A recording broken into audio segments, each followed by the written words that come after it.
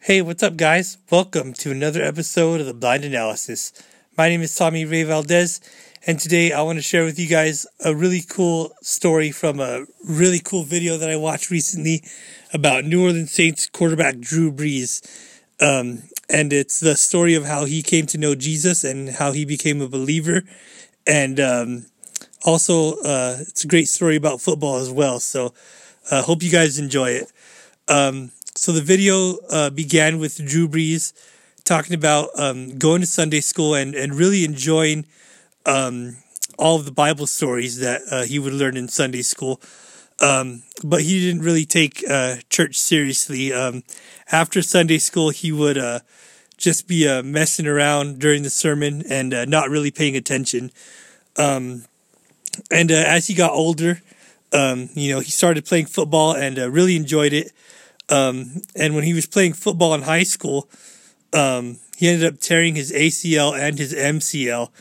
And he talked about how disappointing that was and how he was frustrated because he was going to need surgery and it was going to take a long time to heal. And, he was just really disappointed and didn't know what to do. And he went to church that following Sunday and he was listening to the pastor talk about how God needed a few good men to help further his kingdom. And that day he decided to become one of those good men. And he accepted Jesus Christ as his Lord and Savior. And he became a believer that day. And he continued to play football after he healed from his injury. Went on to play in college and declared for the NFL draft. He was drafted by the San Diego Chargers and got off to a really great start in his career. Really played well for the Chargers, and the final game of his contract with the Chargers, he ended up dislocating his shoulder, and he ended up not re-signing with the Chargers, and he became a free agent. And as he was looking for another place to go play, he decided to go visit the city of New Orleans, and he went to the city of New Orleans to see if he can get a job playing for the New Orleans Saints. And when he got there, it was right after Hurricane Katrina, and he saw all of the destruction that the hurricane had caused, and he thought to himself, man, I really don't think I want to play here.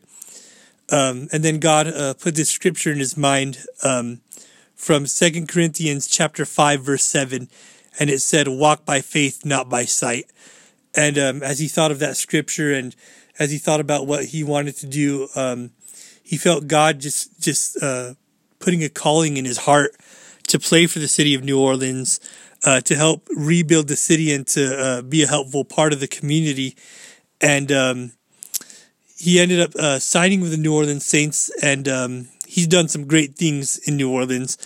He won a Super Bowl, and he talked about how great it was for that city, after Hurricane Katrina. He talked about how great it was to win the Super Bowl for the city and how just how it brought back hope to so many people in the city. And he's just continuing to do great things as a New Orleans Saint. They are just consistently making the playoffs every season. Again, they're going to be in the playoffs this season. They just won a division title on Thursday, so they're already guaranteed a spot in the postseason. Drew Brees has always been fun to watch.